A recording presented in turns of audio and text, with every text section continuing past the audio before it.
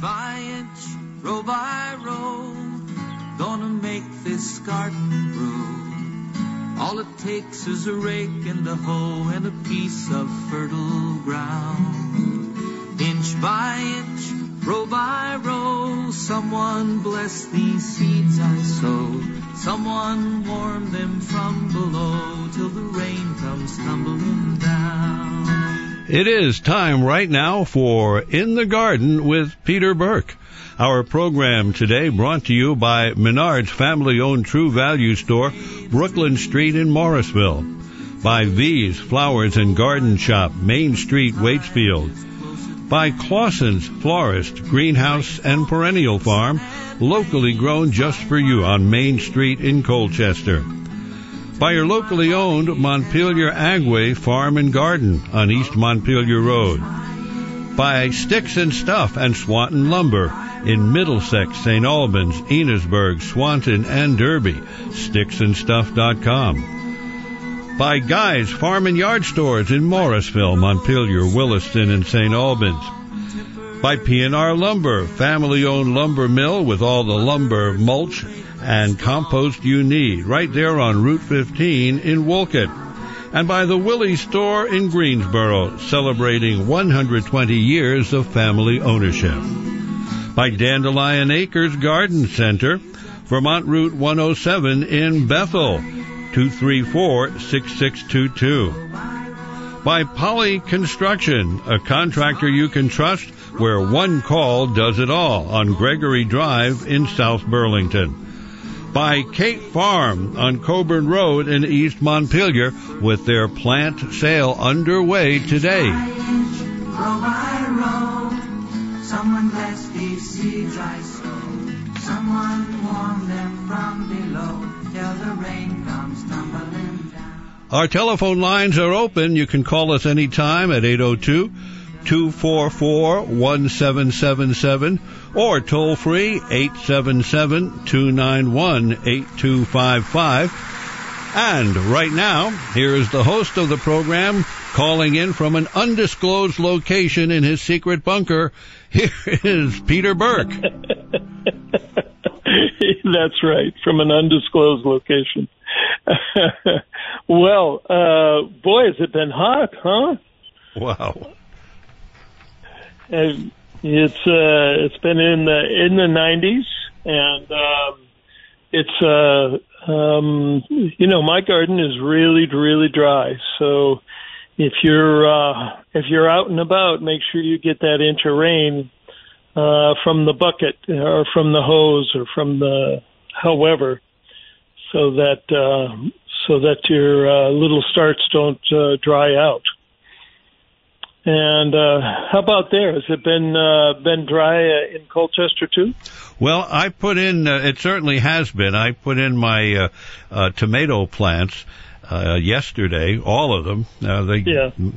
My brother mails me. I can't believe it works. My brother mails me some tomato plants of fairly unusual varieties that he gets from a certain place. At any rate, I've interspersed them within the ones I get from Clausen's, and it's kind of dry. I'm certainly going to keep a close watch on keeping them watered. Yeah, and at this point, you might even consider watering every couple days, just because the heat is so pervasive, and that I think would be really good for your garden. This is pretty unusual, and most all of our plants are young and tender right now, and they need that extra water. So don't forget to water, that's for sure. And we skipped this week for planting our potatoes. We're going to do that next week, but I've been a bit laid up, so I'm taking the weekend off. And but they're greening up very nicely. The little green sprouts on those spuds are coming very well, and we've got parsley and artichokes and tomatoes and just all kinds of stuff to plant next week. So maybe we're lucky we didn't get too much in the ground earlier because it's been so hot.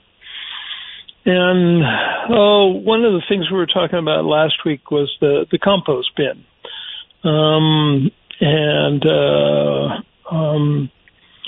It's not just for gardeners. Composting is an art that all of us have to learn because of the state mandate that we, pull out the green stuff out of the trash and try to compost it. And that's it's for everybody, I guess, is my point. So if you're not a gardener and you have questions about how to compost and what you can compost and what you can't compost, give us a call. We'd be glad to help out. And the general idea, and we went over that a little bit last week, was the greens and browns, the high nitrogen sort of wet stuff, and then the high carbon stuff that's like dry and brown, greens and browns. And you have more browns than you do have greens, and that helps your compost to be airy and light and not get overly wet and stinky. So if you're having any of those problems, give us a call and we can help you out. Now, I've always recommended using a bin for your compost. Now, I know some people sort of go for the heap, but if any of your neighbors have dogs, the heap doesn't work very well for them. Probably works fine for you, but if the dogs start getting into that heap, it can cause sore feelings with your neighbors if the dogs come over and start munching on all the leftovers. So, as a general rule, you don't want to compost meat or bones, that kind of thing.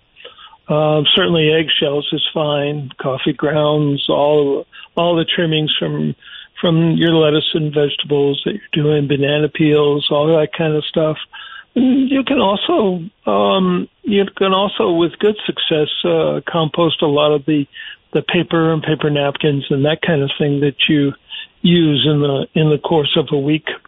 Now, my wife and I, it's just the two of us, and we have 2 1-gallon buckets. They're stainless steel buckets with a sealed bottom, so there's no leakage. And the two of us will fill that up on a regular basis. Now, I mean, we cook a lot of veggies and, everything is recycled, and I make coffee a few times a day. So, the tea bags and all the other stuff goes in there. So it will accumulate roughly 1 gallon to 2 gallons for the two of us on a weekly basis. So we can usually hold off to the weekend and put all those greens out, on the top of the heap, and then cover it with chopped up leaves or straw, or I don't recommend using hay because a lot of hay has just an enormous amount of weed seed in it. So you might want to stay with the leaves and the straw, and even if you can't find anything else, regular old pea moss makes a great source of brown in your compost bin. So let's see, what else do we need to know about compost? When you're using compost, of course, if you're not a gardener, when your compost is all finished, and it usually takes, I usually figure on a season. I'd let it go over the winter and empty out the compost bins in the spring, and then start them up again. And we have about 5 bins that we use on a regular basis, and we will, put in everything from it, particularly in the fall, of course, but over the course of the season, the rhubarb leaves, which are tremendous, huge, Those ones that we cut off, we'll put those in. Comfrey that we cut down, we usually cut down our comfrey once a year so that they grow up and blossom again, because that's a favorite of the hummingbirds. And what else? Oh, it's just a tremendous amount of stuff. One thing, you do have to sort of be careful not to plant rooting things. Like if you're doing the comfrey, don't plant the comfrey roots, otherwise they'll root in that compost bin. But when it's finished, it should be black and crumbly. There might be a few things that didn't decompose, and you can sift those out or just sort of rake them out with your hand and put them in an active compost bin and kind of recycle that, and then use that on your lawn or on your lilacs, or even any of your bedded flowers and stuff. It's a great soil conditioner, and there's lots of good stuff in there. So if you want to use something, you don't want to use regular chemical fertilizer on your lawn, you can scatter it on your lawn and use it that way if you're not a gardener. If you're a gardener, I usually put probably about a 5-gallon bucket every season in a 4x4 bed. So that uses up a lot of the compost. And occasionally, it sort of depends on what I'm planting, what I'm doing. I'll have a compost bin right in one of my 4x4 beds. And that's one way to really pump up the nutrients in one of your garden beds. So I usually have one or two of my beds with the bin sitting right in the middle of it. And it doesn't mean I can't plant stuff on the trellis behind, or maybe a few things on the side, but it takes it out of production, and it's a good way to rotate your crops. Is just take it out of the rotation entirely and do a compost bin in there. So let's see. It's about time for a break there. We can take our break and thank our fine sponsors for bringing us this program on WDEV. Okay. So let's do that right now. These are the fine underwriters who make In the Garden with Peter Burke a reality each and every weekend right here on WDEV.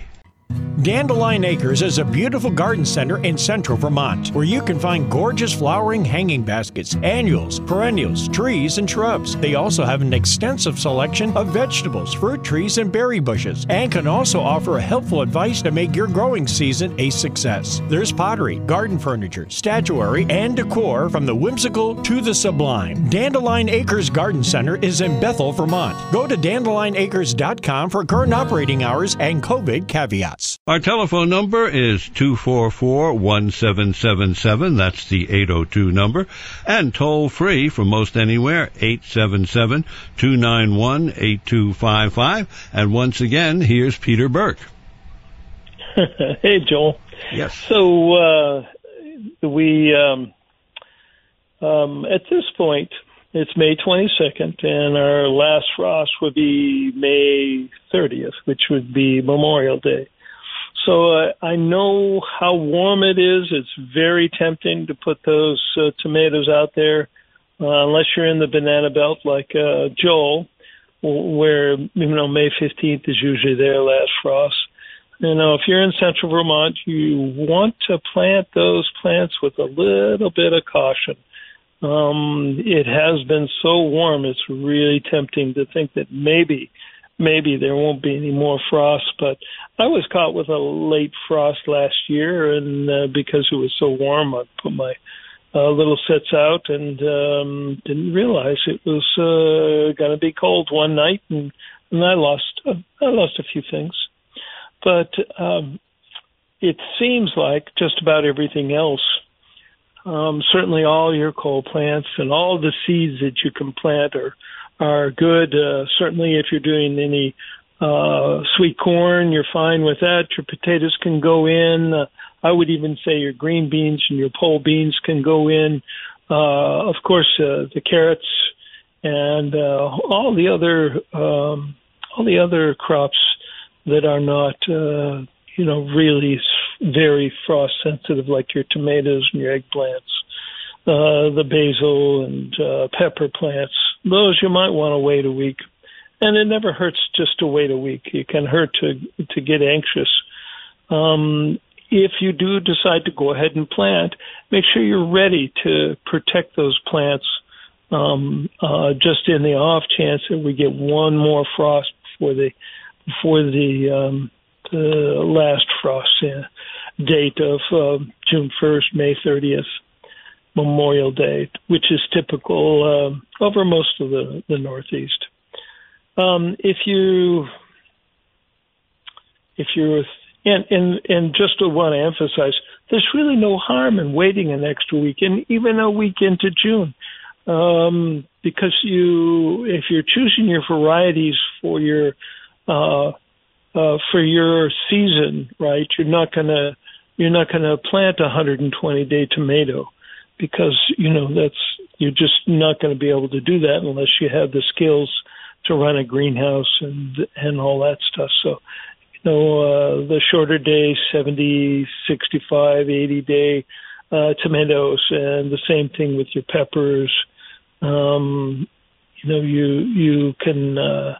can easily wait another week and have excellent results, good results, and sometimes it's even better, because the thing that you have to remember is that it's not entirely just the soil, the air temperatures of the frost-free days and all the rest, but also your soil temperature and your nighttime temperatures can affect those plants, like basil and peppers and eggplants and tomatoes, and all of those are sensitive also to nighttime temperatures. So far, the nighttime temperatures have been pretty warm, 50, 60 degrees. But how about you, Joel? How's it been out in Colchester? Been nice and warm at night? Well, yeah, about 67, 68 degrees for the most part. Yeah. That sounds pretty luxurious, doesn't it? Mm-hmm. So anyway, if you don't hold off, make sure you're ready for a late season frost, just on the off chance. It seems so warm now, though. It's like it couldn't possibly have another frost, but it's within the realm, so just be careful. So you can plant your beets and, of course, all your cabbage family stuff, like the broccoli and Brussels sprouts and even kohlrabi. Those, I already have in the ground, but if you haven't planted, it's certainly not too late to go ahead and plant those. Have you ever planted artichokes, Joel? No, I haven't. No. Yeah. Well, we've tried them a few times, but they're so good, and everybody in the family really loves them. We're going to try them again this year. Sounds interesting. Hey, we have a caller on the line, so we'll pick up on. Oh, okay. No, I guess we don't. So we're back to artichokes. Okay.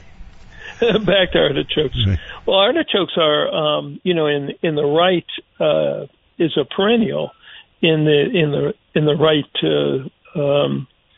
zone, but where we are, you grow it as an annual.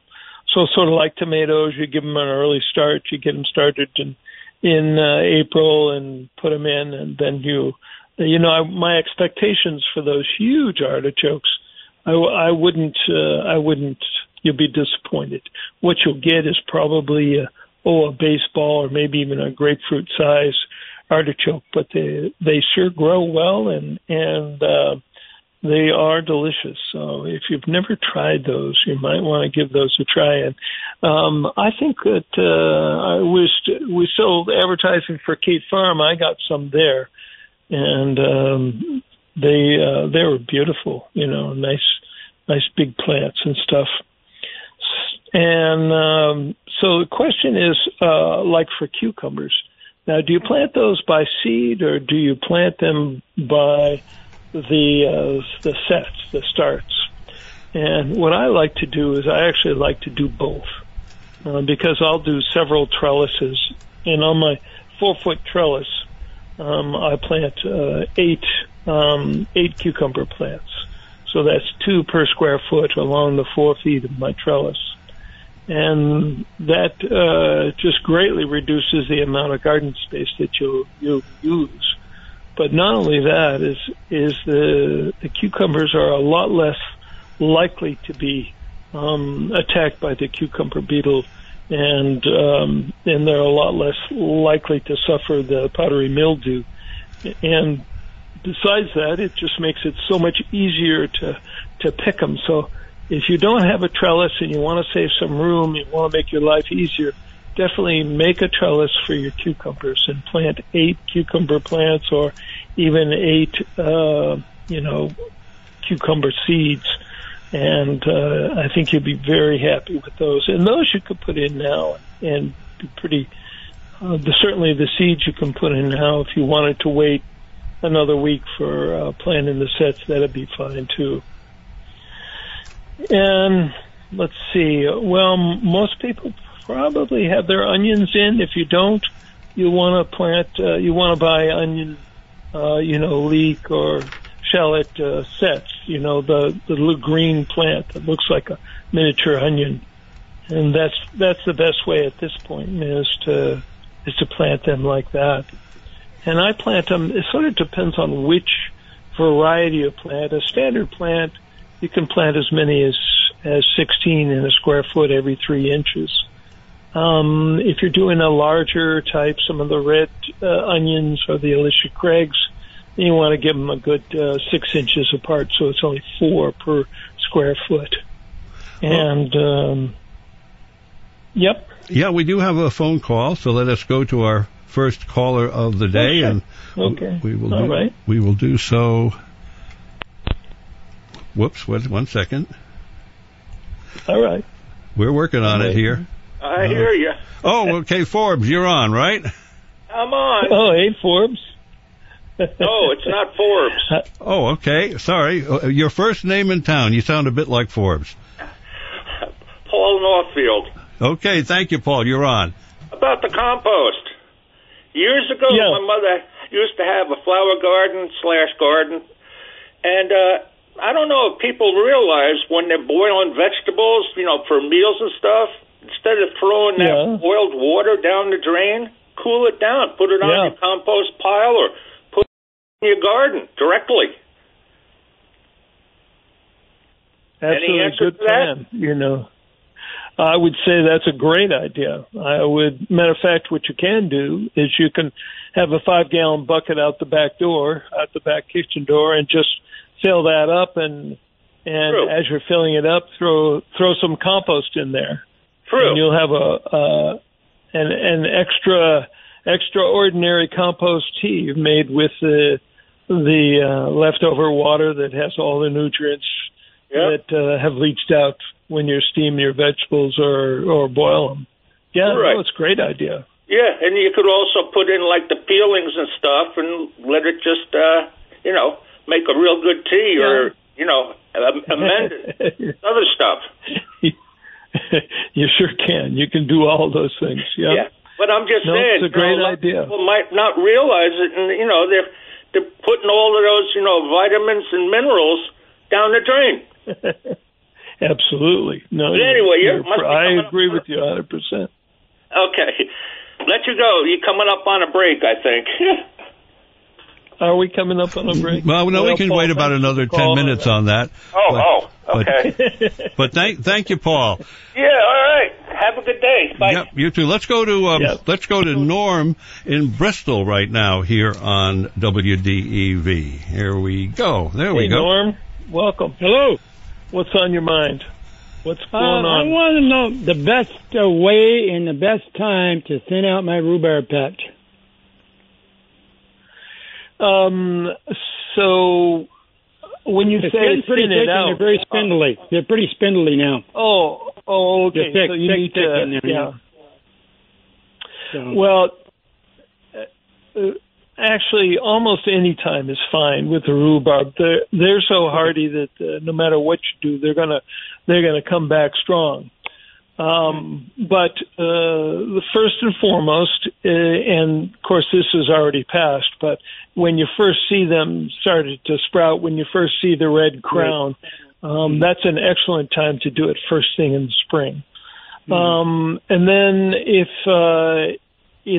you say they're spindly, do you still harvest them from the plants? I do, yeah. Yeah. So when you finished harvesting, you're sort of done and you see the flower spike come up. Then of course you can go ahead and split the root zone, cut it all down, and replant it then. And then other than that, you'll see them start to die back in August, where leaves and the stems sort of turn brown and flop over, and then that would be your third opportunity. And then of course, after the last frost, you can plant them and replant them then. So you pretty much can replant those, split them, divide them up, just about any time that works for you. They're so hardy and they grow so much. We often, when people say, "Oh, I wish I had some rhubarb," my wife will go out and dig up a root and we'll pass it on just about any time during the season. But the only time we hesitate is when we're still cutting down the stems. And my wife grows probably the biggest rhubarb stems they're a good 3 inches across and oftentimes 20, 24 inches long. They're monstrous. And so that's because they have lots of room to grow, like, hardy like that, or yeah, they have lots of room to grow. But like I said, we share and love to share those roots for anybody that wants some, Norm. So how many rhubarb plants do you have now? Oh God, they've been there forever. I mean, it's 30, 40, 50 years they've been there, and they just all of a sudden in the last couple of years they've gotten really thick in there. It never used to be a problem. I've never separated them before. But now they seem to be really, really super thick in there with a lot of spindly ones. Yeah. So, so if I were to dig those... No, go ahead. Yeah. It's time. If I were to dig those up with a shovel, and get the roots, say a shovel full of them, what would I expect to see for a root system there? Are they... is it one big root that's sprouting all these smaller ones, or is it just numerous roots? The crown of the rhubarb actually looks almost like sassafras wood. It's a bright orange crown, and I usually try to just cut it in half, or if it's really big, cut it in quarters, and just work it up gently.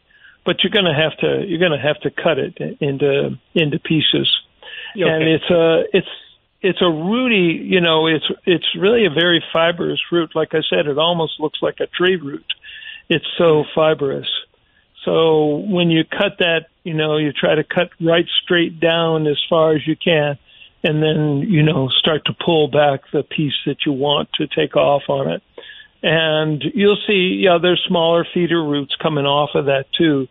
And that will, if you can't replant them right away, get a nice size pot or even a 5-gallon bucket, and fill it with a good dirt and stick them in there for a little while until you're ready to replant them. Or is that what you're going to do? You're going to make a new bed, or are you? Yeah, I want to make some new beds and maybe give some of them away.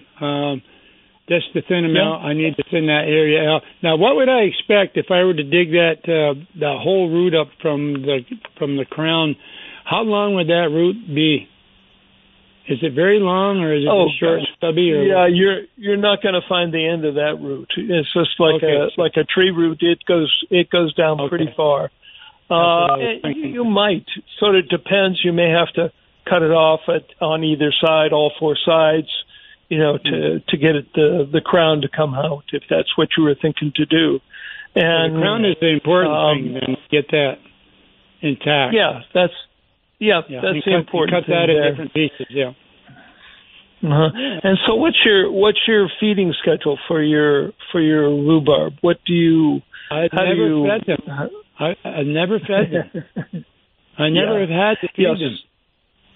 Yeah, the soil's so rich down there that they just don't seem to ever. I mean, like I said, they've been there 40, 50 years. Oh yeah. Never had a problem. Well, with that's them. great. Nope, and you're not really having a problem in that. The only real problem is, like you're saying, they've just become too crowded. And that'll happen with almost any plant that you have. We have, whether it's lilies or, daffodils or any plant like that comes up from the root, they can get so packed in there that they get smaller and smaller and smaller. So, you want to divide those up, and you've had a good 40 years. So, that's the same thing that actually happens even with an asparagus spread. It'll go for years and years and years, and then all of a sudden it'll start to die back, and you get smaller stuff, or even some of them actually die. So, a couple of things is you want to make sure that you are adding some nutrients to your bed right along. It'd be better if you put some manure or some good compost on them every year just to make sure. And even, a fish emulsion spray on them will help them. And at this point, when you're transplanting them, I would really suggest you go ahead and give them a little a douse with the fish emulsion, even if you just put it in a 5-gallon bucket and douse the roots, both in your new bed and in your old bed, just to feed them, because they've been feeding on that soil for so many years. It's very, very possible that it's depleted now. Yeah, the leaves. I mean, they're close to 2 feet long. They're amazing. And the leaves are like huge still. So it seems like they're getting enough nutrients. It's just that they're crowded. Yeah, but I can do that. I will do that though. I will feed them because I've got fish emulsion and I've got all that stuff. So, all right, and that kind of answers my question. I have to tell you, Norm, that's very common, both with the asparagus bed and the rhubarb bed. Yeah. As long as they're growing good, you don't think to feed them, but actually you should feed them every year, just like you do everything else. With a minimal amount of manure and all. And I think you'll find that that'll come right back, and you'll have another great. What's your favorite rhubarb recipe? I just cook it up and I eat it as is. I put it in the freezer in quart containers. I'm not much in. I used to love rhubarb pie and strawberry rhubarb pie. I used to love it, but I'm not good at making crust. So I kind of got away from that. I'm not a crust maker. Well, I'm gonna have to buy you can buy you can buy a crust. I know. I just saw those at Hannaford's the other day, and I said, there's the thing to do right there. Is buy my, just spread it out and try my luck. And they're usually pretty good. Yeah. I'll tell you that. You're sort of like Joel. Joel has his favorite recipe, right? Oh, absolutely. It's it is rhubarb strawberry compote that my daughter's always called strawberry rhubarb compost. But I liked it. It sounds good. Sounds good. Well, thanks a lot, guys. Okay, Norm. Good luck. Let me know how it goes. Hey, we have callers on the line, and let us go to Terry in Springfield right now. Hey, Terry. Welcome. Whoops, What's going on in Springfield? Wait, no, I think we got... let us... Well, you've got me. Okay. Oh, okay. Let me put you on hold, Nola. Okay. Yeah. Okay. Go take the. Yeah. Go. Okay. This is okay. Wait a second. This is always an adventure here for the technology inclined Joel here. All thumbs. But no, I think we do have Terry in Springfield right now, the Chestnut Man. How are you, Terry? That's right. You got it, Terry. Hey, listen, we're not going to talk. except that my chestnuts are all leafed out, and I'm hoping they'll have some blooms, and then eventually chestnuts come October. But I'm not looking forward to October yet. Anyway, is horseradish. And I had the honor, I guess you call it, of transplanting a horseradish plant. It was in a pot given to a friend of mine down the road. I planted it, and it's doing fine. But I have a couple of questions to verify. What's the best time to harvest horseradish? I think it's in the spring, isn't it?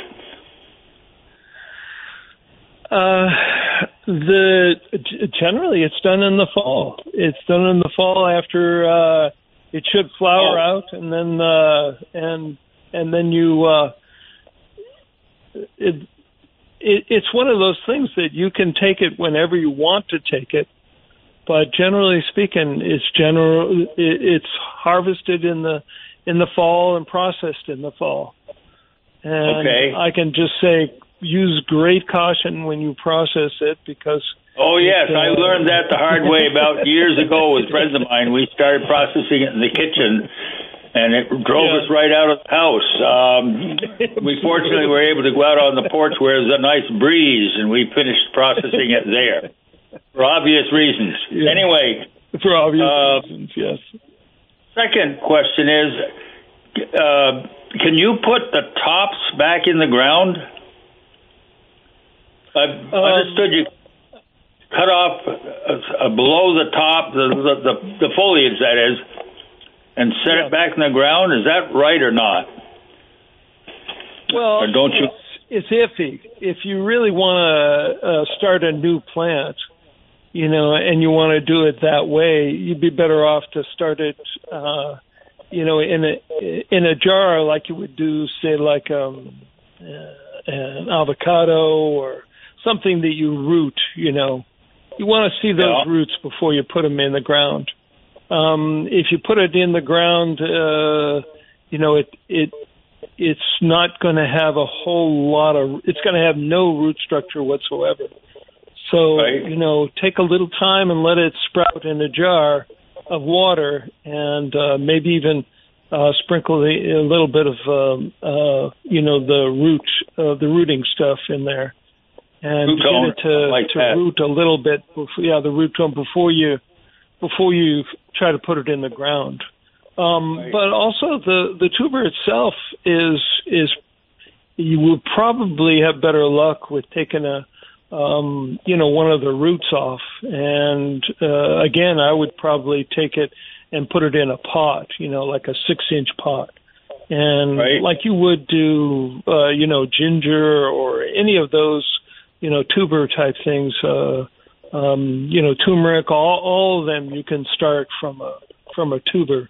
And that's probably the way I would start them if you're planning on. Now, tell me, one plant is not enough for you? I think it's going to be enough for the neighbor. It's actually a neighbor of mine. Okay. I do have a friend. You can make an awful lot of horseradish. Yeah. No, I have a friend that I harvested it with and we processed. Was up in Castleton years ago. They moved over to York State, just barely over the line. And she took her plants with her, and she's got quite a few plants over there, but I don't think she needs more than one tuber a year. Anyway. Yeah, I think that would probably do the trick because, that's potent stuff. We get a little jar of a local guy who makes it, and that usually pretty much lasts us for the year. But I've heard some people who have peanut butter and radish and horseradish and cheese sandwiches. So maybe if you're using it that much, a little goes a long way. That's for little goes. Well, anyway, thank you for the input. Okay, good luck with it. Let me know how it goes. Good. Okay, thank you. Didn't mean to cut you off there. Reminded me of my late Uncle Stanley, who, whenever he would want to shout an expletive and didn't want Aunt Sophie to hit him with the rolling pin, he would holler horseradish, but he was thinking of other things. Okay, and right now we go to We go to Ripton, Vermont, I believe, and this is Nola. Did I push the right button this time? I think so. There we go. Hey, Nola. Kate Farms. Everything's double because I had the radio on. And so, anyway, try to get myself back to you guys. And thank you for an extended in-the-house break, because that's when I generally call you, is when I'm taking a break. So due to my holding online that long, I've been in the house longer than I thought. Just, once again, nothing deep or moving, but there's more to gardens than just weeds and dirt. My husband and my dog and I just came back from Foster's Farm down in Middlebury, where I think I've told you folks, we started a memorial garden down there for Jim Foster, who was killed tragically in a farm accident. Gosh, it's going on 4 years now.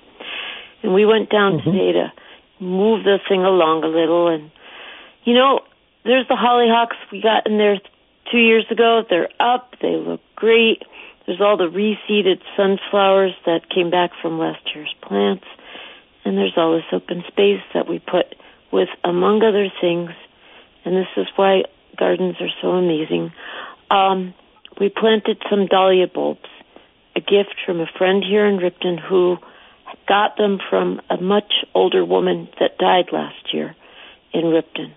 And so the garden is chock full of memories and love and just commitment. Gardens are good things. They really are. Yep. So it doesn't have to be huge and it doesn't have to be, otherworldly, but they're good things. So just wanted to remind everybody of that. And I do have a frost poem, only if you want it.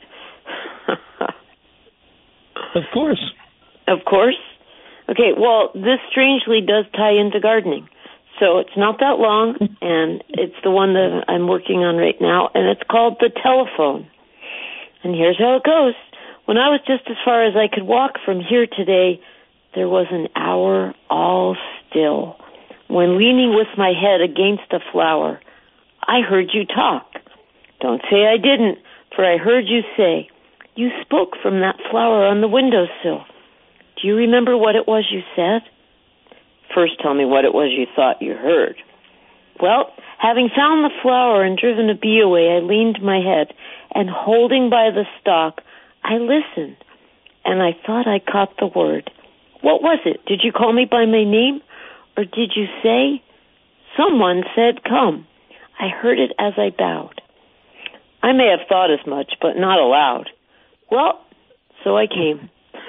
That's it. It's just good That's stuff. cute. That's cute. Thanks, Noah. Well, thank you. Sweet. Be well, and it's time to go back and get back to work again. Yeah. Let's all pray for some rain. We need it badly. I agree 100%. Bye-bye. All right. Bye. Okay, let us go to... We had Lawrence in Marshfield is on the line with us right now. Hey, Lawrence. Howdy. I wanted to talk about horseradish. Two things. One is, I think we found absolutely no problem growing horseradish. It loves to spread, and it's more... if this person just lets it grow for a couple of years, he's not going to be trying to figure out a way to grow more of it. It might be the opposite. It's a biennial. The first year, it sends up, thinner leaves and stuff, and then the big leaves first year and the thinner leaves with the seed stalk the second year. But anyway, as far as harvesting it goes, I learned from Rosemary Gladstar, an herbalist, years ago that you harvest it in any month that has an R in it. Okay, good. And it works. I mean, you're probably not going to do it in December or January or February because it's deep under snow. No. But in the spring and the fall, that's the time to do it when it's an R. So you don't. We had a good example of a friend who also took a class with rosemary, and she made something with horseradish in August, and it had no flavor. So it's at that point the energy is still on the top of the plant, but once it starts hitting September on, the energy goes back into the roots, and that's when you get that great horseradish taste. So, so you can do it in the spring, you can do it in the fall, but do it in now it's too late. No R in May. So no R in May, wait till or September. June or July. Yeah, right. September or August. You got to wait till September, October, November. Yeah. Or do it in March. Good. I will remember the R rule. That's very good. I like that. Yeah. Very good. You guys have a good one. Good. What do you do with your horseradish? You just you chop it up and use it like that, or what's your favorite way? It's been a while since we've done it, but there's a recipe called fire cider that Rosemary has, and it's onions and horseradish and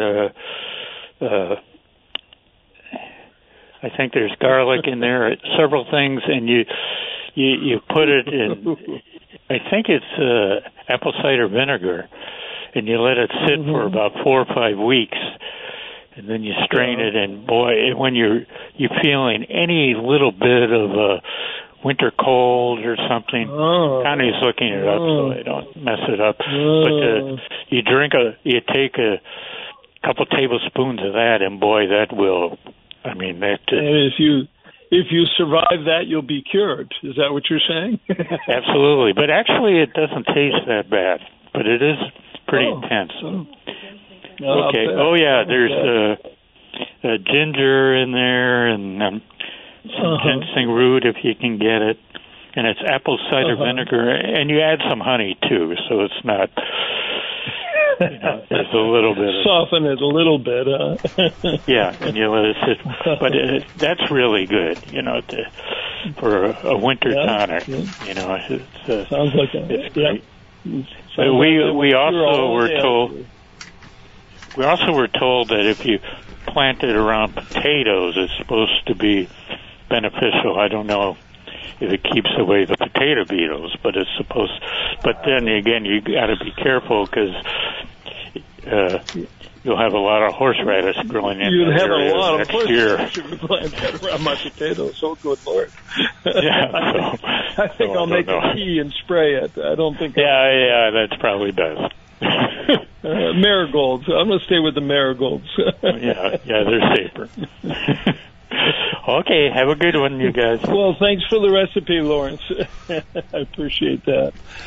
Okay, let us go to. Let us go to Forbes in lovely East Corinth. Forbes, you're on. All right. Hi. All right. I just want to kind of put out the alarm over bees right now. What they're finding is a lot of the bees are being killed, and when they analyze it, it's from basically a treatment that people do to their lawns to kill the dandelions, and this is killing the bees. So if anybody can leave, especially dandelions right now, because there isn't much to eat for the bees right now, if they can kind of leave them alone a little bit, and just until they harvest, that'll help the bees a lot. Apple blossoms have a poor pollen count, so they're not as good as something like the dandelions. Oh, the dandelions are great. Yeah, the bees seem to love that. Yeah, they do. But if people treat their lawns, which most people do, with a fungicide or a thing to kill them, then the bees pick it up and that kills the bees. Oh boy, they've been doing a lot of research on that, and that's what they're coming up with right now. So enjoy those dandelions. Don't kill them. Just enjoy them. Right. You're going to say the pollination aspect, or we won't have any plants. Right. Great. That's not a good plan. Well, thanks for the tip there. I'm glad you reminded everybody. Pretty important. especially bumblebees, which are, one bumblebee is equal to about 400 honeybees. And their actual activity. Right? Yeah. They work at 50 degrees, and even in the drizzle where a honeybee won't. Yeah. Yep. Yeah, definitely. Okay, and then the monarchs will be coming in, and that's your goldenrod and milkweed, things like that. Yep. Okay. Great. Have a good day. Thanks. Yep, thanks for it. We appreciate the call. Okay, let me just see if I can do this. We've got Francis on the line right now. Okay, Francis. Hi. Hey, I found some ways to keep squirrels and woodchucks away from your gardens. I'm all ears. Okay. Cayenne pepper works real well. I had a squirrel that came and destroyed my container gardens, and after I put that there, kept him away. And you can see that he goes nowhere near my garden anymore. And this morning I had, or did you? Yeah. I mixed it up with, basically it was just the hot sauce you get at like Walmart or something like that. Oh, okay. And, yeah. And the other thing is, I was told, and it works real well, if you take your kitty litter and you sprinkle it around your garden. I saw my woodchuck come up this morning, got within 5 feet of my containers, and walked the other way. And I had tomato plants in there. I had cucumber plants in there, baby radishes and beets and stuff like that. And he didn't want nothing to do with it. Fantastic. Well, I hadn't heard anything about kitty litter before, so that's a new one. Yep. And when when you use the kitty litter, are you using all of the clay stuff or just I put the whole stuff out there, and we actually sit next to the containers, and after about 3-4 days, you can't smell it. Yeah, you know, it's not even that bad even when you're there, but after 3 or 4 days, you can't even smell it at all. Sure. Yeah. And another thing is with what's that? I'm sorry. Go ahead. Yeah. Go ahead. I was going to say with wasps and hornets, because I know they were talking about bees earlier. If you take and you mix 2 tablespoons of boric acid into apple juice, okay, and then you put it in soda cans with a little bit in the bottom, and you put a little straw stick in there, the hornets and the wasps will go in, they will eat that, and they'll go back to their nest, and the poison will kill the whole nest. It also works with ants. Okay. So that's 2 tablespoons of boric acid mixed with a quarter apple juice. And this guy on YouTube was showing right next to his beehive, the bees won't touch it. So you won't hurt your honeybees or anything like that. It'll only kill the pests that you really want to get rid of. Oh, okay. All right. Yep. Yeah. Good. We had quite the nest under my back deck last year, and of the yellow jackets, and I'll have to try that again with right in that spot. Set it up right underneath that deck. See if I can't get rid of them this year. Yep. Yeah, and what the best part is, it kills the whole nest, the queen and everything, and you don't have them coming back year after year. Yeah, sometimes it's a real fight to keep all the critters out of your garden and out of your house. Oh, yeah. Yep. Well, good. Thanks, Francis. I appreciate the words of wisdom here. Yep, you're welcome. All right. Well, Joel here, and just a couple of things. We had a nice lady who identified her as a long-time Vermonter, and she said that, as a little girl growing up, she and her family raised on dandelion greens and horseradish greens. So you make use of just about everything that grows out there. Yes. And I have a neighbor who is very fond of dandelion greens. Yes. Mm-hmm. Well, I know when I was growing up in New York, when we were looking to, my dad was looking to move to Westchester County, just north of the Bronx. We'd get on the road that preceded the Sprain Parkway, but then the Bronx River Parkway, long winding road that's been there forever. Mm-hmm. And in the center island were the ladies picking the dandelions, and turned out it was a dandelion wine that they were making.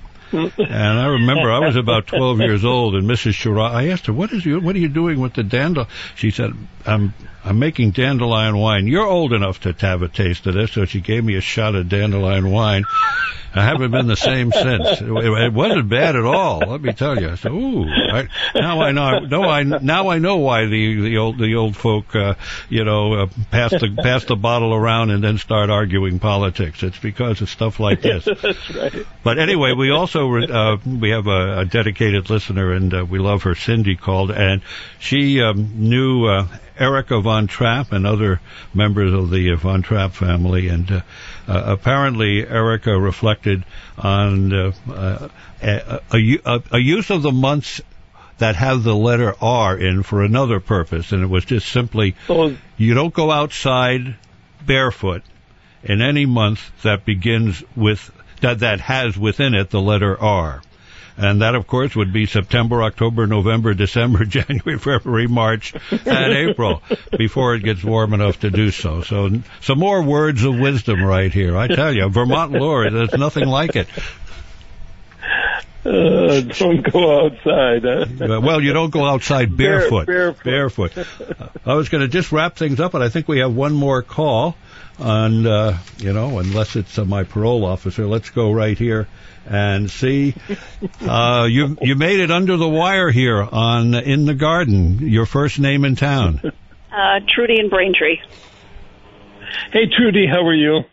I'm fine, thank you. Little on the warm side out there today. Yep. Same here. I have a horseradish story and a quick question. My neighbor at camp in Pittsburgh, New Hampshire, I've given him horseradish roots over the years, and I finally got him to root his own.